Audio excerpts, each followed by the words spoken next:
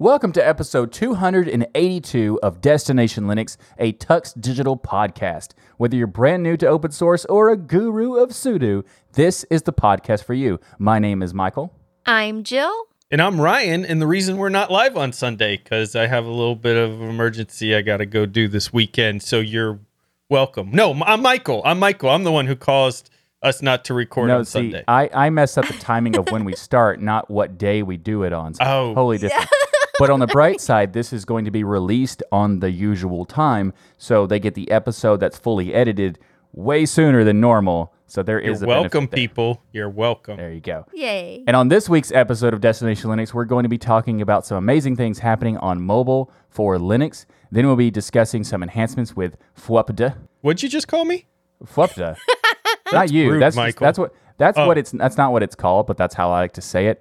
We'll talk about more details when we get to that part of the show. Plus, we have our tips, tricks, and software picks. All of this and so much more coming up right now on Destination Linux.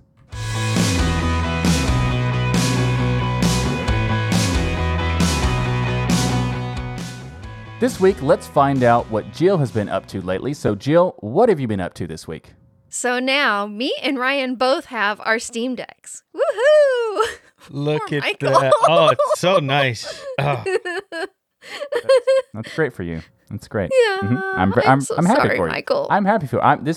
I'm not bitter. I'm not bitter, Valve. It's okay. I just wanted to say that even though you both are currently holding a Steam Deck, I am now convinced that it's a mythical creature that will never exist. Oh, what? Sorry, I was busy playing with my Steam Deck. I didn't hear any of that. Yeah. So, Jill, how's it been using the Steam Deck? It's been wonderful. It actually came last Monday, and I absolutely love it, and I think it's a fantastic device. Gabe Newell has done it at Valve with this bringing Linux to the masses and Linux gaming to the masses. This is not just an evolutionary change. Honestly, I think this is a revolutionary change. It might not be the year of the Linux desktop, but it is the year of the deck top. The Linux deck top? Yes, the Linux deck top. Nice. What I love is it has a nice size screen that is big enough for me to see detail, even though I only see with one eye. You know, I still have to put it right up to my nose to see a lot of the small writing, but it's big enough. I was worried about that. And it's really, really nice and bright. And honestly, it's the first portable gaming device I've ever owned where I can actually see the screen easily. I don't have the PlayStation Vita or the Switch, so I don't have that to compare it to. Let me tell you, I have both of those, and this blows both of those out of the water. The screen's way bigger. The way it feels is better than those. I'm not a huge Nintendo Switch fan to begin with, but I thought what they did from a design of making gaming portable like they did was revolutionary at the time. Of course, it's been out now for 8 years or more, but I thought it was revolutionary. But this is a whole new level or take on that because of the type of games that you can play. Everything on Nintendo is like $60 too. And this is so much more reasonable. When you think about Steam sales and summer sales and all of those things that go on and all the games you've already acquired, being able to play all of those on this device is amazing. But some of my favorite things is, of course, the ability to just dock it and use it as a computer too, which I think just gives you this extra excuse to your spouse of why you have to have one. You know? In fact, Ryan, I just ordered a powered USB-C hub, a really nice powered one, so I can hook a keyboard, mouse, and monitor to it, and maybe even my mic for a future podcast. We could do a show off of the Steam Deck. How cool would that be? Well, me and you could, Jill. Michael couldn't participate. Yeah, we couldn't do a show at least for another few months.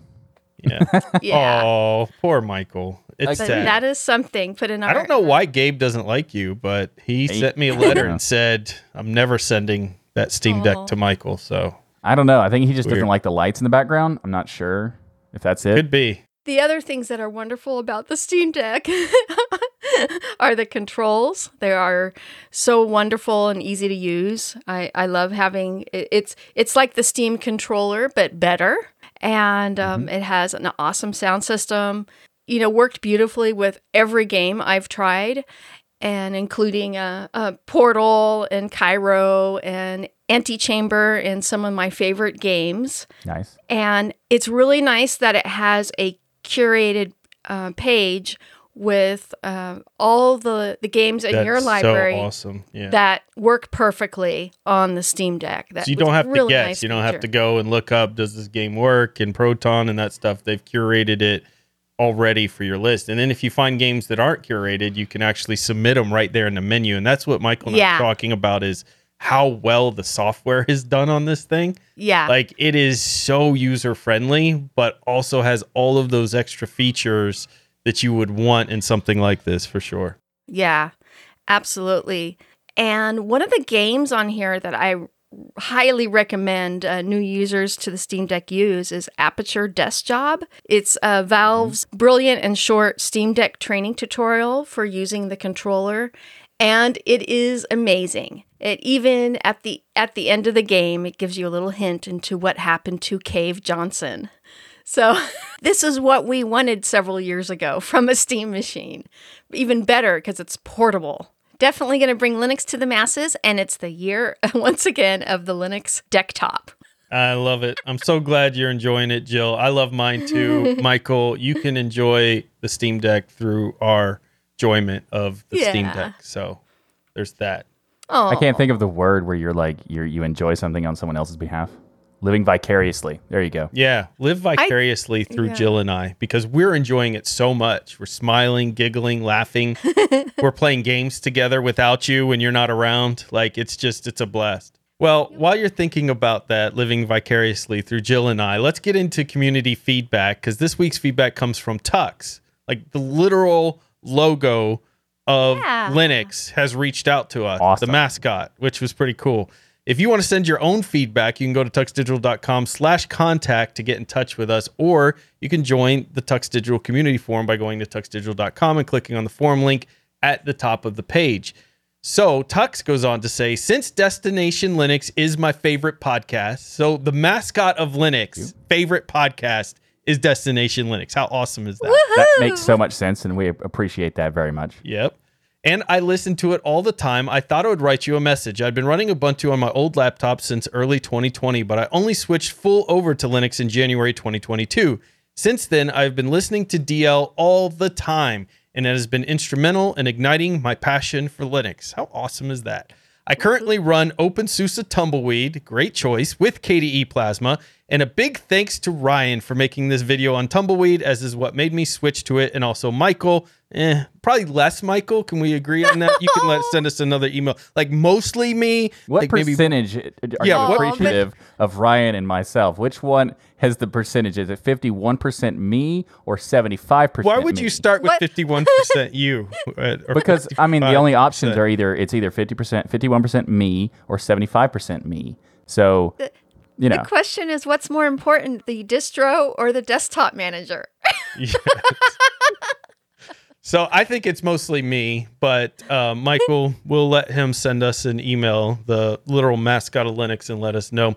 But they could thank you for Michael, I guess, for introducing me to the awesomeness that is Plasma. I'm wondering if you all could talk about your favorite lesser known or smaller YouTube channels are, Linux related or not. I think it would be a good way to bring attention to the work that these channels are doing, as well as being a little glimpse into what you like doing and learning outside of podcasting and making videos.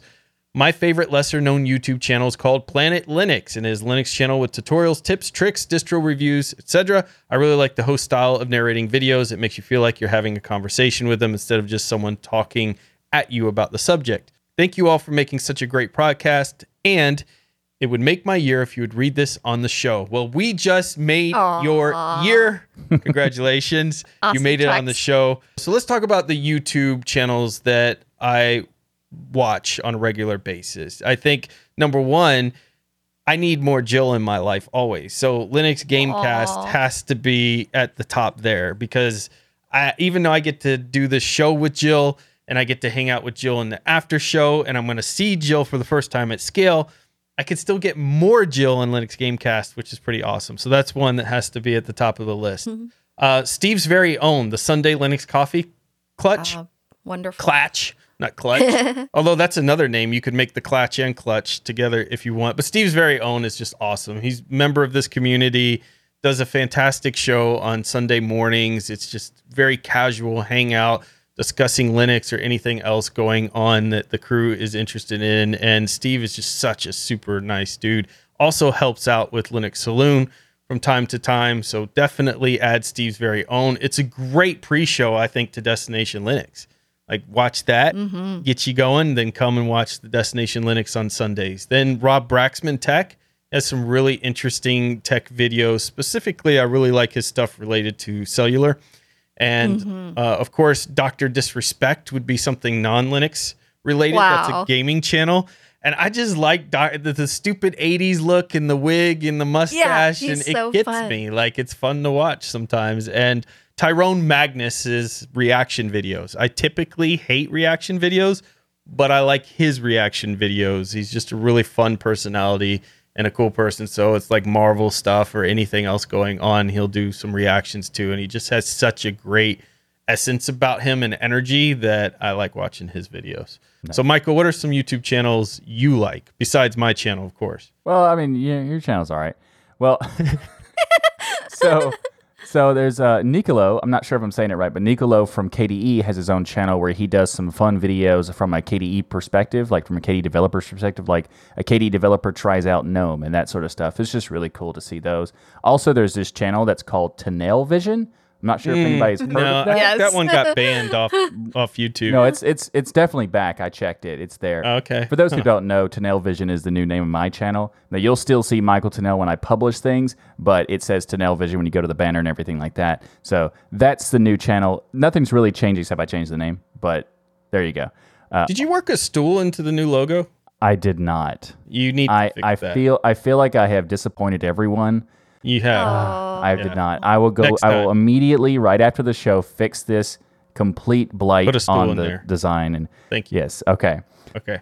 So the other thing I wanted to cover was Pitch Meeting. I think Pitch Meeting is awesome. It's hilarious. It's not super small, but it's fantastic. And for those who have not seen it, it's essentially someone taking the concept of any particular movie or TV show and then making a video where one person is pitching the show or movie to the executive, and it's a comedy sketch thing, and it's fantastic because they essentially pick apart the movie or the show and point out all the flaws or weirdness of it and just have fun with it. This reminds me of Bad Lip Reading, though. That's another one I should have added to my list. You guys ever seen Bad Lip Reading trailers? Yeah. Where they basically dub over the lip reading? Because since, Michael, you said you're an expert in lip reading, in the pre-show when we were doing stuff that people can't see, so they have no reference to this. Great callback. That's a very, very important callback for everyone. Yep. Since you're great at lip reading, you might like that. I'm actually impressed by the bad lip reading one because I can't see any words when I look at the lip reading of if I try to actually lip read, I have no idea. So the fact that they could even come up with new things that person didn't actually say, that's impressive too. It's amazing and hilarious. Oh, wow. Yeah. So the next one I wanted to cover is Gels Marble Run. And this is ridiculous and awesome. So essentially imagine Olympics with full commentary, but every participant in those Olympics are marbles. Woohoo! That's the premise of this channel. It's ridiculous because he puts in so much effort of creating different teams and creating different like special events and all this other stuff.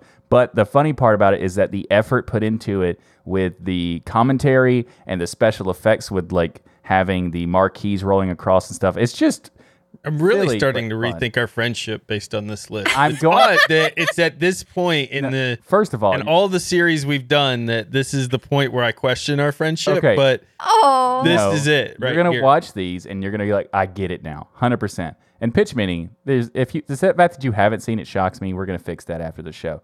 Right. But the next one I can guarantee you are going to like. It's called Ryan's Edits. The reason why is because it is Star Trek fan edits.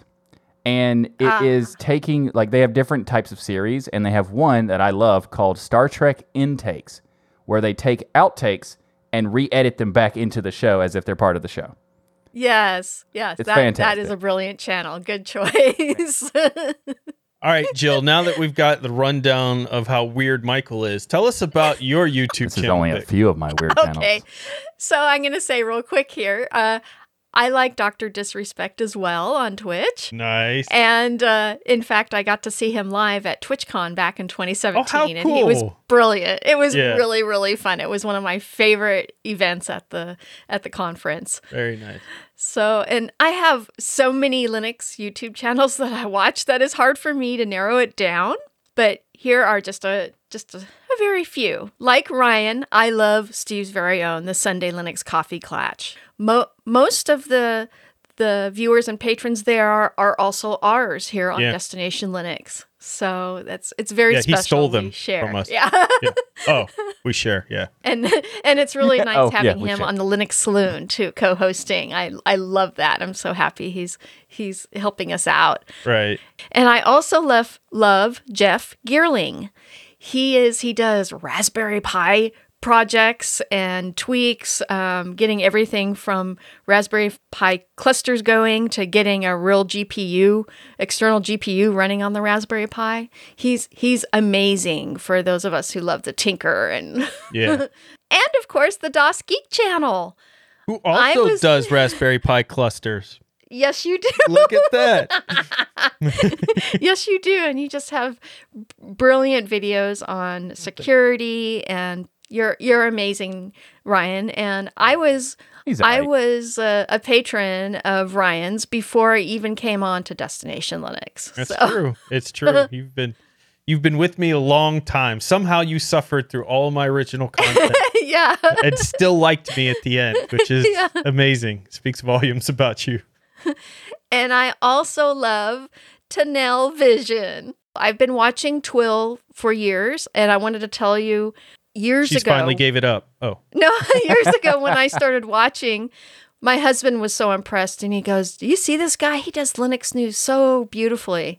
Nice. Thank you. Yay! I put a lot of effort into it, and I'm glad it shows. Yeah. And I also love Nerd on a Budget. He is a tech YouTuber, but he's really wonderful at showing you how you can build the least expensive machine on a budget to game on and do content instructions creation. unclear. Just bought a $2,000 laptop. Yeah. Don't understand this budget thing. Yeah. Well, he goes into every budget, but his focus is on, kind of the new user and trying to get That's cool. into building systems. And then I also have Fresh Baked Disney.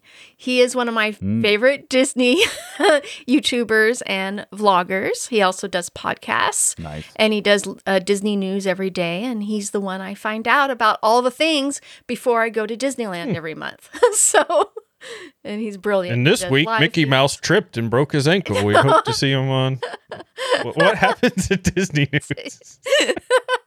Minnie Mouse smacked Mickey Mouse in public, and No, it's a little more important than that. Minnie Mouse was seen last week with Goofy at a restaurant. Yeah. Mickey so he Mouse does, has no comment. he does I don't think it's a construction drama channel for updates. Disney. Yeah. He does construction updates and what's going on in the mostly focused on the Disneyland park here in Southern California. Gotcha. So Well, very cool. So there you have it. Those are all of the channels that we watched, Linux related and un-Linux related out there. Michael's clearly was the weirdest. Not all of the channels are listed here because I have hundreds Yeah. of channels that well, I could have picked obviously, from. but some of our I favorites mean, and are also, here. and to imagine like how weird mine were. I mean, once you watch them, you'll get it. Oh yeah, I can't wait to watch Marble Olympics. I'm like, Yeah. I'm not I'm saying chomping I'm not at the saying bit I watch to go every check it single out. video of that thing, but it's fun and it's impressive the quality and effort Yeah, put into sounds this like and the it. production quality. Oh, Marble boy. Olympics is right on the top of my list. You'll- as soon as we you'll- get done with the you'll- I show. know. You'll get it. Oh, and then I have all the Star Trek YouTubers I watch, and then there's all the Jill, the segment. Jill, stop. vintage computers. God. You're the one who kept it going, right? I know, I got hundreds. We know you love All right. everyone, Jill. We know. All right, so before we move on from this, I also want to remind everybody that we have new channels for the Tux Digital shows. So each show has their own channel. We'll have it all linked in the show notes. And also go to tuxdigital.com/subscribe, and you get links to everything all in one place. So there's that. So we have new channels for this show, new channels for Hardware Addicts, and so much more. So check it out. Links in the show notes. And also, there's another thing I want you to check out because it is just fantastic, and that is this episode's sponsor, DigitalOcean. Cloud computing can be, let's say complex, but standing up reliable, affordable cloud infrastructure really doesn't have to be. At DigitalOcean, you can enjoy a comprehensive portfolio of compute, storage, database, and networking products that put your cloud infrastructure in capable hands so you and your teams can get back to doing what matters most, building world-changing apps that grow your business. And with DigitalOcean, you get predictable pricing, robust product docs, and services that developers love. That's DigitalOcean. And also, you get support at every stage of growth, from teams of one person to teams of 1,000 people. With simple, powerful cloud computing, you can get growing at DigitalOcean. And as a listener of the Destination Linux podcast and a member of the Tux Digital community, you can get started for free. In fact, it's better than free because DigitalOcean is giving you a $100 free credit when you go to do.co/tux2022. That's do.co/tux2022. So again, get started with your $100 free credit at DigitalOcean's awesome cloud platform by going to do.co/tux2022. I want to thank DigitalOcean for sponsoring this episode of Destination Linux. So for this week, I wanted to talk about mobile on Linux. Specifically, I was looking at some statistics related to mobile, and it was quite fascinating because I know mobile has grown, but I didn't realize how much, because there's so many limitations still on a mobile device compared to a desktop or laptop, how much of a market share that mobile has actually taken. And I think this is really important for when we think about where Linux has gone and where Linux is going in the future when we look at this. So from a market share standpoint, they're saying that mobile has now taken 59% of the market and desktop is continuing to decline at 38.65. Now, it wasn't but like 5 years ago where this was flipped and reversed. So mobile's just taking so much market share from being a primary computing device. Now, in the US or other places, you may say, well, I have both. I've got a phone and I have a laptop and a desktop. But in a lot of places, their mobile phone is their only computer that they have with them. Or for a lot of people here in the US and others, the new generations coming up, that's all they utilize is a phone, maybe in a tablet, for all of their computing needs. So that ridiculous commercial we made fun of that Apple was like, what's a computer? That's becoming more of a reality probably than we would like to believe. And if you look at just the mobile traffic percentage, so the internet traffic, it shows a similar story. 56% of all traffic is on mobile. So it's very clear that mobile usage is starting to has overtaken the desktop usage. And when you look at even Apple's latest conference that they just ran, speaking of Apple, they put a lot of focus on their new tablets and the ability to basically have multiple desktops and be able to flip between apps and add a lot of desktop functionality into this otherwise mobile kind of tablet device. So it's kind of this weird thing because it's kind of like taking a tablet and turning it into a laptop, but you still have that portability of just carrying a screen around with you, which is interesting. So I guess that discussion is kind of, is a tablet a laptop at this point or not? But it's still classified technically as a mobile device. So this kind of brings me to the overall point is, where does Linux stand in this? Because if this is true, that so much of the share is moving towards mobile, how is Linux going to compete, or is Linux competing at all in this market as it moves, or is the computer technology going to be moving away from that so fast that Linux can't keep up? And that's kind of the discussion point I want to start on. Well, there's something that we should also talk about, and that is Android. So gross. We've said on the show before, there is Android, and it is based on the Linux kernel, so it is effectively Linux. And we also tell people usually when you're talking about what Linux is, you can explain it to them that if their Android phone is powered by Linux and that sort of stuff. But it's also kind of a terrible representation of Linux at the same time. I mean, it's kind of the opposite in terms of philosophy from what we expect with Linux, like this privacy, security, the open software. Yes, certain parts of Android are open, like the AOSP, but all the stuff that's super important with the different apps, those are typically not. So there's, that's kind of an issue that we have. But thankfully, there is work going on in the community to make true Linux options available on mobile. Yeah, there's work from KDE with their beautiful Plasma Mobile. We've got the awesome Pine 64 and all the different distros that work on the Pine 64 phones and tablets. We have Ubuntu Touch by UBports and, so many other projects attempting to fix Android like Lineage OS and EOS /E /OS. That name. Yeah. Love what they do, but that name. Yeah, it's interesting you bring all those up because this is kind of the answer. Android, a lot of people will say, look how popular Linux is. We have Android. And part of that is true, like Michael mentioned, but Android being this terrible representation, doesn't have the privacy, doesn't have the security, doesn't have any of the foundations, frankly, that we expect from a proper open source project. So because of that, yes, technically it's Linux, but this is not something I would want to personally promote. Like, yeah, Android's Linux, because it's just such a bad representation of it. But the work that's being done with some of the open source pieces, like you mentioned, Jill, with Lineage OS and EOS, makes this a more viable product there. And also, we got to talk about the fact that Google may be moving away from the Linux kernel and going to Fuchsia or other things. Fuchsia. So that's a real problem as well. And so it's still, even if you're someone who's like, I don't care about privacy and security, which, okay. Even if you're that kind of person, then you're still going to potentially be losing the Linux ability to talk about Linux being the top mobile phone. And that's also changing as well with Apple's price drops and everything else. Apple's actually overtaking Android in a lot of markets as the top phone. So with that being said, something caught my attention this week that kind of wraps all this together and got me super excited for mobile with Linux. And that was GNOME Shell on mobile. Not from Purism, but from the GNOME Foundation, some work there.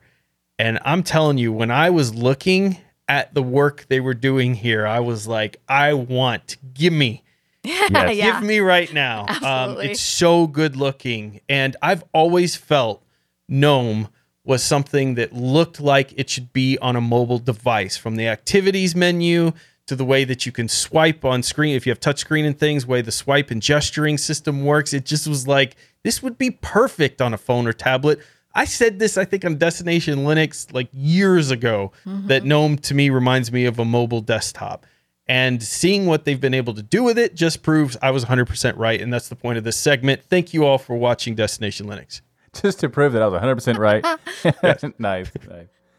So I got some videos playing in the video version of this episode that shows you the demo on the phone and the tablet and stuff like that. So I'm going to leave that for a little bit. But I wanted to talk about the fact that the GNOME Shell interface looks so good now. And I think that it's a good option because I've always been a fan of the way that the GNOME polish works. I'm not necessarily my preference is Plasma because I like the functionality, but let's face it, GNOME looks beautiful. So having it in the phone experience makes a lot of sense. And like you were saying, it does feel like it's a mobile focused thing. And there's a lot of reasons to that, mostly because it feels like you can just use it with touch and you don't have to worry about other things because everything is like big icons and everything is horizontal workspaces, all of that stuff. It just flows well with a mobile experience, so it made sense. But what's funny about it is that for a while, many years, a lot of the developers in the GNOME area or the GNOME realm I've talked to and don't like that description. They're focused on making a desktop interface, not a mobile interface. So some of them get a little bit annoyed and maybe even frustrated by those statements about it looking mobile. And now I get frustrated when I say it looks like it would be good for mobile. When I say it looks like it would be good for mobile. Maybe good for mobile. It's a compliment. Why would anybody get frustrated? It's such a compliment to say that you were able to take a desktop experience and create that synergy between desktop and mobile so that when you're moving between the two, it's one of the reasons I like GNOME. you get that similar feeling and experience, especially with all the laptops coming with touchscreen now. It's just a natural progression. So it's weird that anybody would be offended by that. But I said it multiple times. GNOME would look like a great mobile OS, just in case. Oh, I missed that. So I just keep saying it. So And, Canonical was ahead of the time. They had tried to do it, Right. Bridging the two, but that was kind of before people were really interested in that. So, or it just didn't take off. Yeah, Canonical is ahead of the time in a lot of cases. We talked Yeah, about they are Unity progressive. Previous Yeah. episode. I'll have that linked in the show notes for those who want to check it out. They were ahead of its time very much on that, and so it's a very interesting episode. Check it out. Link in the show notes. But also with this GNOME mobile approach thing, it's funny because of how you were talking about. Like I think you said it maybe once that it'd be good for mobile. Yeah. Okay. Yeah. At least twice. Exactly. And I think this is a great release, like blog post that shows how accurate it is to say that. Because Yes. this is also, keep in mind, everyone, this is alpha. If that, I would say it's even like super experimental. It's super alpha or whatever you want to call it. Ultra alpha. I don't know. And it's still alpha. ultra alpha. It looks great. Like just already it looks fantastic. So I know that it needs a lot more work in terms of being able to be used by people. We don't even know if they're going to be putting it in a full branch of the GNOME Foundation or anything. But so far, just based on what they have right now, it looks great. So this was basically all this work was based on a prototype fund grant from the German Ministry of Education and also the GNOME Shell team for the past few months. So in a few months, they've been able to produce this as part of that fund and that grant. And the work here is amazing, but the scope of it is that they're not going to add in messaging and call features and all of that. It's really kind of the daily driving shell GUI interface that they're working on, like the basics of navigating, launching apps, searching, on-screen keyboards, those type of things they think are in context with this. But then the worst part of that is kind of like, okay, when the fund runs out, then this work kind of stops. I mean, it's always there because it's open source, but I want to see this taken to completion because when you look at the screenshots here, this looks like a completely modern, well-baked, ready to go out of the box mobile experience that I've been looking for that would actually truly represent Linux well in the mobile space. And I think when you look at the statistics, Linux needs to get into the mobile space. And none of this clown $2,000 phones that have specs from 1980s. I'm talking we need serious contenders here that people in the market who are not just enthusiasts would take seriously. And this is something that could represent that. Yes. Oh, boy. Can we just talk about this right now? GNOME on mobile is giving me WebOS nerd chills. I love it. I love it. Love it. I just, for sure. All you have to do, that was the first thing I thought about when I saw the videos. Just look at the cards flipping by and the menu popping up from the bottom. I mean, it's WebOS, basically. It feels the layout. a lot like WebOS. It's funny it sure because does. if you go back to like the early stages of GNOME, like GNOME 3.4 or whatever, it feels even like WebOS back then. And I don't think I made a video about it, but we talked about it in a previous episode. We talked about our love of WebOS and why it was awesome. So just to be clear, this is not a jab at GNOME for making it look like WebOS. This is awesome because we are all big fans of WebOS because WebOS was amazing. And it was essentially the go-to Linux operating system for the phone. And it's a shame that it's gone, but in the sense that GNOME sort of looks like it's going to be pulling that back in, I'm excited. And like you were saying, it's very similar. And there was so many things that if you compare like the old HP touchpad with WebOS to like just the basics of how the old versions of GNOME looked, it looked very similar. And now when they moved it like the dock to the bottom, like you said, it changed it to look almost exactly like WebOS, which I'm happy about. This is not a jab. We are all fans of WebOS, so I'm looking forward to it. And hopefully they can take some more inspiration from WebOS because that's an awesome operating system. And the demo that they're doing here is so snappy and so fast That's the other thing that really blew my mind. Like when he's flipping through the screens, number one, they've made the interface so that you only have to use one finger. The entire video, the person's using one finger to move between all of the screens there, which is absolutely amazing in itself. So they've been thinking about it, and they're using the Pine 64, which is a really good phone for a really great price that you could get into a lot of people's hands.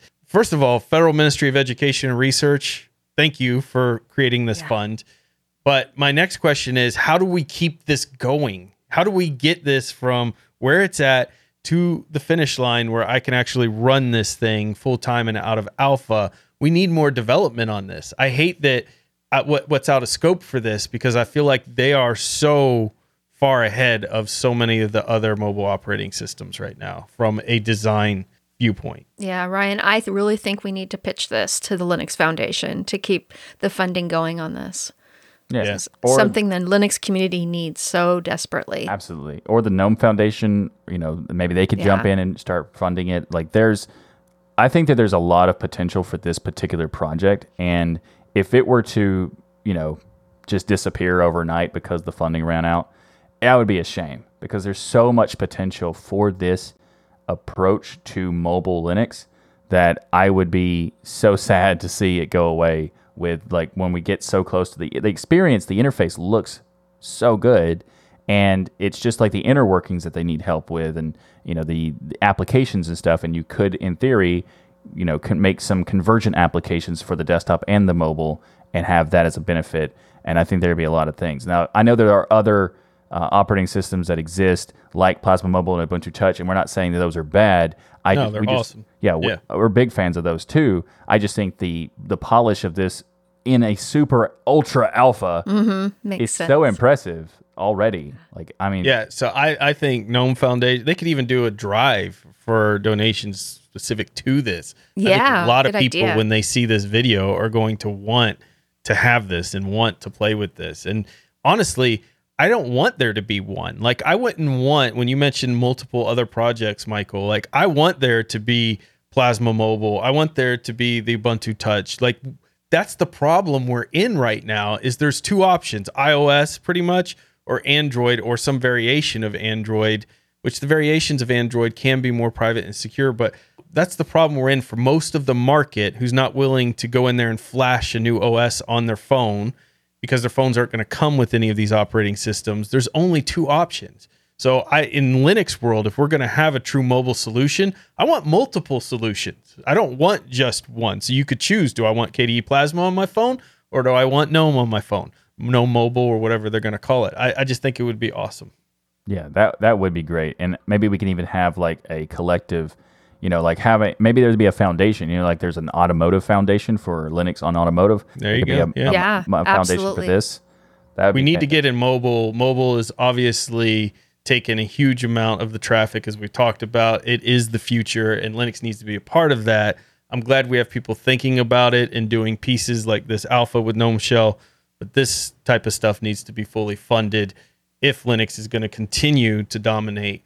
Yeah, and I also think that it would be beneficial to the desktop for those who think that we're just pushing towards mobile. I think that when you introduce various functionality for the mobile pros, like the gesture, navigation, and the touch functionality, you could apply that to the desktop and your laptops that have touch as well, and a lot of other things, because when you have a smaller device, you have to think more efficiently with that space, and then you can take the benefits you learn from there and apply it to the desktop and just overall improve everything. And that's the reason why these different facets of computing are so important, why Linux is so great to be a part of all these different things, because with the way that Linux works, having it open and having it an ecosystem that's all interconnected, we have benefits. So we're not just saying, hey, this would be good if we could have this for mobile. It's because this being a true mobile option would also benefit every other option on the mobile and every other part of Linux, because that's one of the greatest things about the Linux ecosystem in general. Yep. You know who just recently did it? Valve did with the Steam Deck. That's true. It's true. Yeah. Very true. Valve definitely did. I wonder if I could use the Steam Deck as a phone, like, hey, Michael, how you doing today? Like, this could be my device. That looks super convenient. Yeah, absolutely. Super convenient. Although I think it does have a microphone on it and it has speakers, so I'm pretty It sure could work. Yeah. It could do it. Absolutely. So, when you get your mobile operating system, you've got GNOME on it or Plasma Mobile, or you've got your desktop computer, you can put Bitwarden on both of those. Like right now, you can put Bitwarden literally on everything, because this episode of Destination Linux is brought to you by the awesome folks at Bitwarden. Get started right now with your free account at bitwarden.com/tux. You got to make sure you put that /tux there so they know you come from the Destination Linux community, and we can keep doing these awesome things thanks to the sponsors Bitwarden and DigitalOcean. But Bitwarden is a password manager. Software allows you to have peace of mind knowing that your online accounts are secure. They provide you with tools to store all of your passwords in a secured vault, auto-generate those passwords, and now your usernames as well, which is awesome. So you can have random usernames, so you're not using the same username across every site.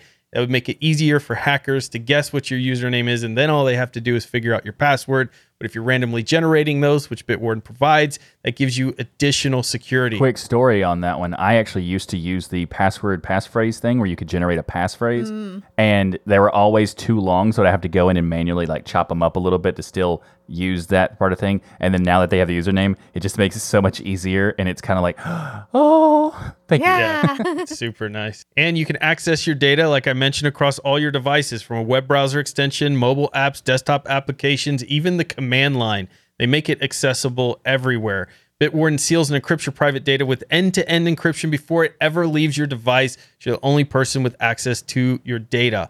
Also, they now have Firefox Relay support along with other servers. They keep adding to this, but the price stays the same. They keep adding new features and the price is staying the same. Just $10 per year, you get all of this stuff. But Firefox Relay allows you to create dummy email accounts so that you can go to sites, sign up for stuff, but then when you're sick of getting all of their emails and spam, you could just turn it off because it's a dummy email account. So they have incorporated support for that as well. Head right now to bitwarden.com/tux. Spend that $10. Get the gigabyte encrypted file storage, two-step login with YubiKey, U2F Duo, Vault Health Reports, Bitwarden Authenticator, priority customer support, and so much more. I love Bitwarden. I just love this product. So it's so easy to talk about because they're just amazing. I use it as soon as I set up a new PC. The first thing I do, got to get my Bitwarden set up. Go to bitwarden.com/tux to get started. And thanks to Bitwarden for sponsoring this episode of Destination Linux. In the news this week, we have something to talk about that is related to your firmware and doing firmware updates. And it's called FWUPD, or as I like to refer to it as FWUPD. Michael, this is a family show, please. I'm sorry. Yeah. Okay. From this point forward, I will just call it FWUPD. So, FWUPD released version 1.8.1 this week. And for those that don't know, this is a very important tool that allows you to do firmware updates on your hardware without having to boot into another operating system like Windows or like ew. So, the Linux Vendor Firmware Service, or LVFS, is a secure portal which allows hardware vendors to upload firmware updates, and FWUPD is a simple daemon allowing you to update devices firmware, including UEFI, and it works with GNOME software. There's also the FWUPD Manager, and then it also works in KD Discover and some other stuff, and there's also more work to make it available to other types of improvements for your operating system to be able to just easily set it up. And then when you need to do an update for your firmware, you can just run it through the GUI, and that is just awesome.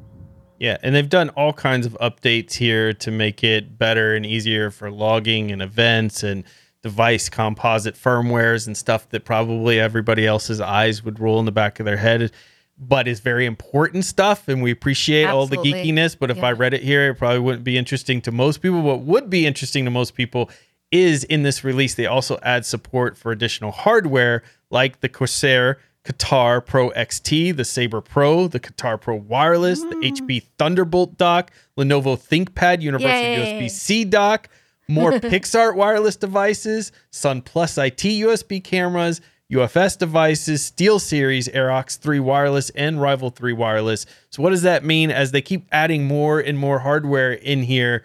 And anytime the vendors do a firmware change, you're going to get those updates. If you're in Discover, for instance, you might get them there. If you're a GNOME software store, you could get those there because those stores have those built in, at least in Fedora. And so those are awesome ways that you can get those updates without having to boot into an alternate OS, which I love. I love this project. I love the work being done here. This is so important because prior to this, you'd have to go boot into another OS just to update firmware.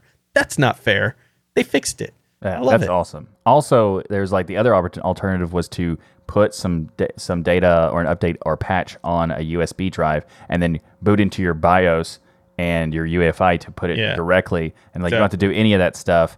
And it's just fantastic to be able to just say, oh, I need to update my firmware. Okay, just click and we're done. That's fantastic. I've been following the fine work of Richard Hughes. He's the GNOME maintainer that created the Linux vendor firmware service, and he created it about 7 years ago. And it's just been so wonderful seeing the progress. You know, he got Dell on board, and then HP, and then Acer, and it just keeps growing and growing. Each month there's new hardware vendors allowing us to update our BIOSes on Linux directly in Linux. Right. That was a lot of work, and everyone who worked on that project, I literally love your face. Yes. So thank you so much for this project. Yes, thank you very much. And also thank you for Fwupta. Fwabada. Fwabada is what I call it. Fwabada. I think it actually is supposed to be Fwupd or something like that, but it's Fwabada. Fwabada? Yeah. Yeah. Okay, we have a beautiful game we're going to be talking about today called the Spiritfarer Farewell Edition. Oh, I thought it was Spitfire the whole time. No, Spiritfarer. All right, well, at least they didn't take the name for my game idea. Spitfire. Yeah. That'd be awesome. So Spiritfarer is actually a base building game with a beautiful and well-written story that will actually bring tears to your eyes. What you do with your main character is you're guiding the spirits of people that are close to dying to bring their wishes come true and then send them off to their next journey in the next world. Wow, that sounds so dark, Jill. Yeah, but it really does. And when I first read the description, I'm like, oh no, I don't like sad games. But this game is so beautiful. It's got beautiful hand-drawn animation. Again, the story is beautiful. It's intended for kids and adults alike too. Yeah. So it has a very positive outlook on when you go to die. So yeah. Well, see, I would take really Michael's spirit to his stool and say you can finally sit on it and use this thing you bought years ago. That's what I would guide your spirit Ryan, there. I use it occasionally. Don't worry, I got you, Michael. Sometimes. I'm gonna be your spirit farer. What's interesting is that this game, when I first saw its premise, I also thought like that's kind of dark. But I included the video on the video version of the show. I included a video of the game so you can see what we're talking about and how it looks so beautiful and it's a completely different game than what you think it is based on that description. Yeah, but absolutely. It does look pretty cool. And also, I think it's on discount right now. Like it's on sale right now. You can pick it up right now for $9. This game, too, has over 17,000 overwhelmingly positive reviews. So when you think about the darkness, and we're making jokes about that, listen, so many people found so much joy in this game and the art style and the concept here. You can't imagine being a game developer and having 17,278 overwhelmingly positive reviews. I know, it's amazing. Is an accomplishment in itself. Very awesome work that this team put together. Definitely something worth $9 to pick up and check out. Yeah, so pick it up for $9, and it's normally $30. So go grab it now. And hey, Jill, we could play it on our Steam Deck, and Michael can't, but me and you can. In fact, I played about 30 minutes or so on my Steam Deck, and it played beautifully. I played the demo, and then I bought. Said Michael. Yeah, it played really well, without any. There was no curation on it yet, so I'm going to tell Valve this game plays really well, and go to Proton DB and do that. Well, thank you, Jill, for talking to us about Spitfarer. My favorite. Oh, Spiritfarer. Spiritfarer Farewell Edition. Well, I'm going to create Spitfarer. You're ferrying you guide your spirits. You guide your spit. You're guiding your spirits, not your spit. Your spirits. Oh, well, that changes everything. I was wondering why you guys thought it was dark. I mean, you guide your spit to the fair. Yeah. What? So in our software spotlight this week, we're going to talk about something that I've absolutely fallen in love with. In fact, I'm going to do a video on this. It's so good. Raspberry Pi Imager. Raspberry Pi Imager is one of my favorite little GUI tools right now. As you all know, I am building a Kubernetes cluster with Raspberry Pis, and part of that is you have to put an image on all of the Raspberry Pis that you're putting into the cluster. This could take a lot of time. Thankfully, especially when you're doing things like enabling Wi-Fi and setting up SSH that you want at the beginning, and a lot of the software that you download for the OSs don't have that enabled by default. And I found that some of the instructions online were basically bricking some of the devices there, so I'd have to reflash the images. And then I was like, let me try this GUI Raspberry Pi Imager, and it just worked so perfect. I was able to set up the settings that I need to by Raspberry Pi and create the micro SD cards for each of them so that they're similar, get them set up. It's sleek looking, it's idiot proof by the reason that I can use it, and it's fast as well. So it works perfectly in Fedora, which is where I tested it. You can get your Raspberry Pi Imager set up and use that to start working on your cluster, which, by the way, Michael, I had this really funny segment in the last episode where I interrupted you with what you've been up to this week, and I started talking about my cluster. And when I was watching the edited version, you had taken that out. And I want to say, shame on you. I don't remember taking that out. I distinctly remember, let's see, cutting this segment entirely because you interrupted me, Ryan. It was my time to shine. So don't make me kill -9. Yeah. Anyway. Well, listen, I'm done with the software spotlight, so it's your time to shine again, Michael. Thanks, buddy. What I like in the tip of the week is Xrandr. Xrandr. So Xrandr is the tip of the week. Yes, Ryan, that's correct. Yes. Oh, did I steal your thunder? My bad. So when you run into issues with monitor configurations like Ryan did recently, this is a command you should know, Xrandr. So Xrandr is a configuration utility to the R&R, or resize and rotate, X window system. It can give you details on resolutions, ports in use, hertz, and with the available switches, you can get a whole lot more information. It's good tools to have at hand when you're dealing with multiple monitors or any kind of monitor issues. And Ryan, like I said, had a recent issue with one of his monitors. So could you go into some details about that, Ryan? So I was on Fedora 36. Well, before you get to that, I want to give you a quick interruption so that I can annoy you the same way you did to me. Yeah. Okay, now you can go back. Well done. So I was on Fedora 36, and I had a 3-monitor setup, and I did an update, and suddenly one of my monitors that was using DisplayPort, poof, just stopped working. Now, I needed to see, is this an issue with a cable or other things, or is it actually being detected there in the operating system? So I could use Xrandr, for instance, to see that it was detected, to see that it was detecting at the proper resolution and the proper hertz and all of that. So that was a very powerful tool for me to use in that case. I ended up opening up a bug thanks to Neil support and kind of walking through some potential fixes and things. We decided we were going to open a bug against Kwin. I've been really impressed with the KDE team, by the way, how fast they got to the bug and started working on the issue that I had.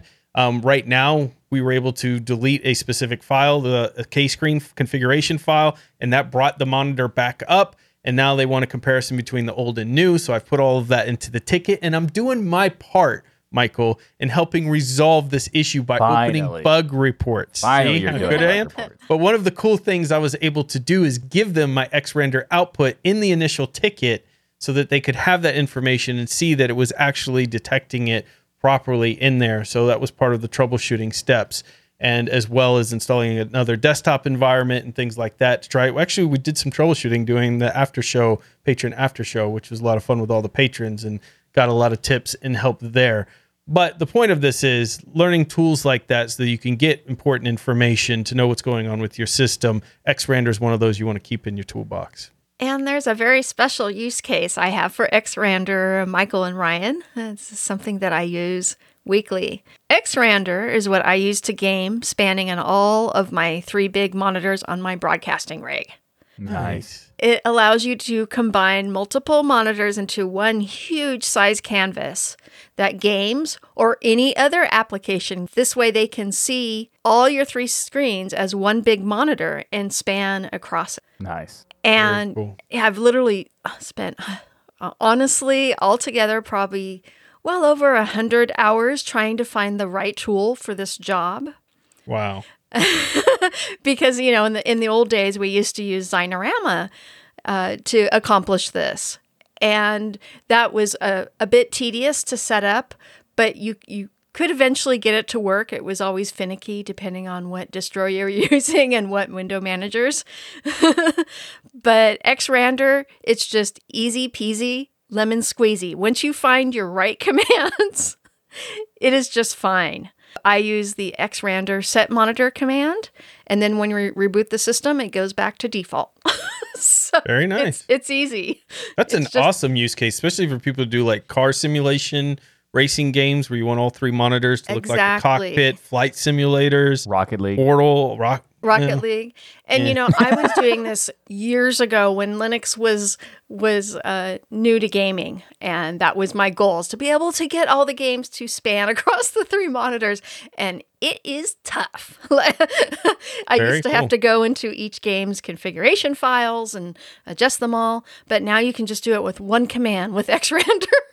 That's all. Very awesome stuff. So That's a great use case for that. If you want to see what it looks like when you see Jill playing a game on that, she actually did a little bit of a demo in episode 272 of Destination Linux, where we did a studio tour, and you can check it out. Her video was the last one we played in the episode, because we didn't want to we wanted to save the best for last. Nobody wants to compete against Jill. We didn't Nobody want wants to follow Jill's Yeah. video. Yeah. We just didn't want to follow Jill. Of course not. So check it out where she plays Portal 2 on that episode, how it linked in the show notes. So for events that Der Hans has his own segment for, let me get through those. But first, before we get to Der Hans events, we got to talk about a charity stream that Matt from GameSphere and Linux Out Loud is doing. Another charity stream, June 20th through the 21st. I say another because these are 24-hour streams, which are brutal, absolutely brutal on the body when you're doing a 24-hour stream. 4-hour streams are brutal, so 24. Yeah, sitting there for 24 hours playing games and entertaining people and chat and things. Last time we had so many amazing people from the community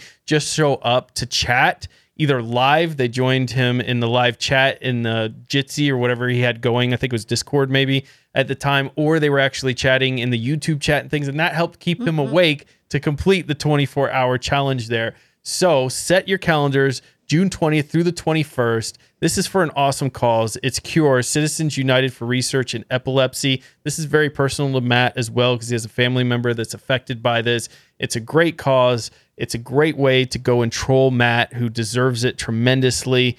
You can troll him all 24 hours. At least that's my plan. So check out June 20th through the 21st. Mark that down for Matt's charity stream. We also have Southeast Linux Fest, June 10th through the 12th, which is being taken place in Charlotte Airport in Charlotte, North Carolina. You have the Open Source Summit North America, which is June 21st through the 24th in Austin, Texas. On the 25th, you have Guadic for the GNOME community. And I like how you phonically wrote it out for me there, Michael. Guadic. Like I could just look down. Yeah. And it's in Guadalajara, Mexico. Perfect. Thank you for phonically writing that out for me. Perfect.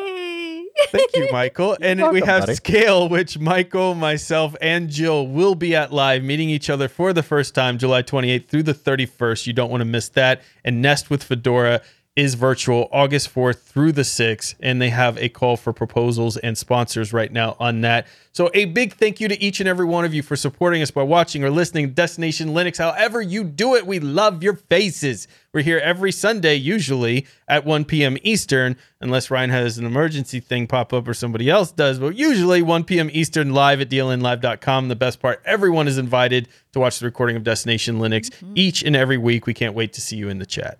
We also have our glorious patrons usually joining us for the live stream, and where they join us in the 60,000 square foot virtual stadium, and they also get to hang out with us almost every episode in the patron post show.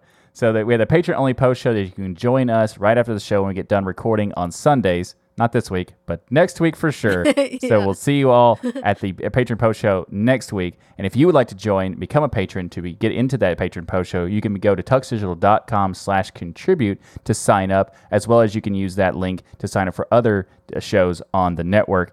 And for those who are patrons this week, and you unfortunately you missed to be able to watch this one, however, you will get to see the unedited version, which I'll be publishing very soon, right after we record.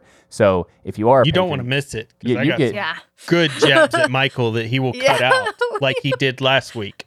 I cut it out for time, Ryan. It wasn't because you interrupted. It was because it was for time. That's the only reason. Like this week, I'm going to cut out many things you say for time. So, so check out the unedited version. Become a patron to check it out. And for those who are curious, we have all sorts of great extra content in the unedited version. So I do have to cut it for time sometimes, but there's a lot of great stuff, especially on the streams and right now. So be sure to check that out if you want to get some more content from the Destination Linux podcast. Also, you can get t-shirts, hoodies, mugs, stickers, coasters, and so much more stuff by going to tuxdigital.com/store. Make sure to check out all the amazing shows here on Tux Digital. We have the Pseudo Show, This Week in Linux, the Dust Geek channel, woohoo, Linux Out Loud, Hardware Addicts, GameSphere, and our virtual Linux user group, Linux Saloon.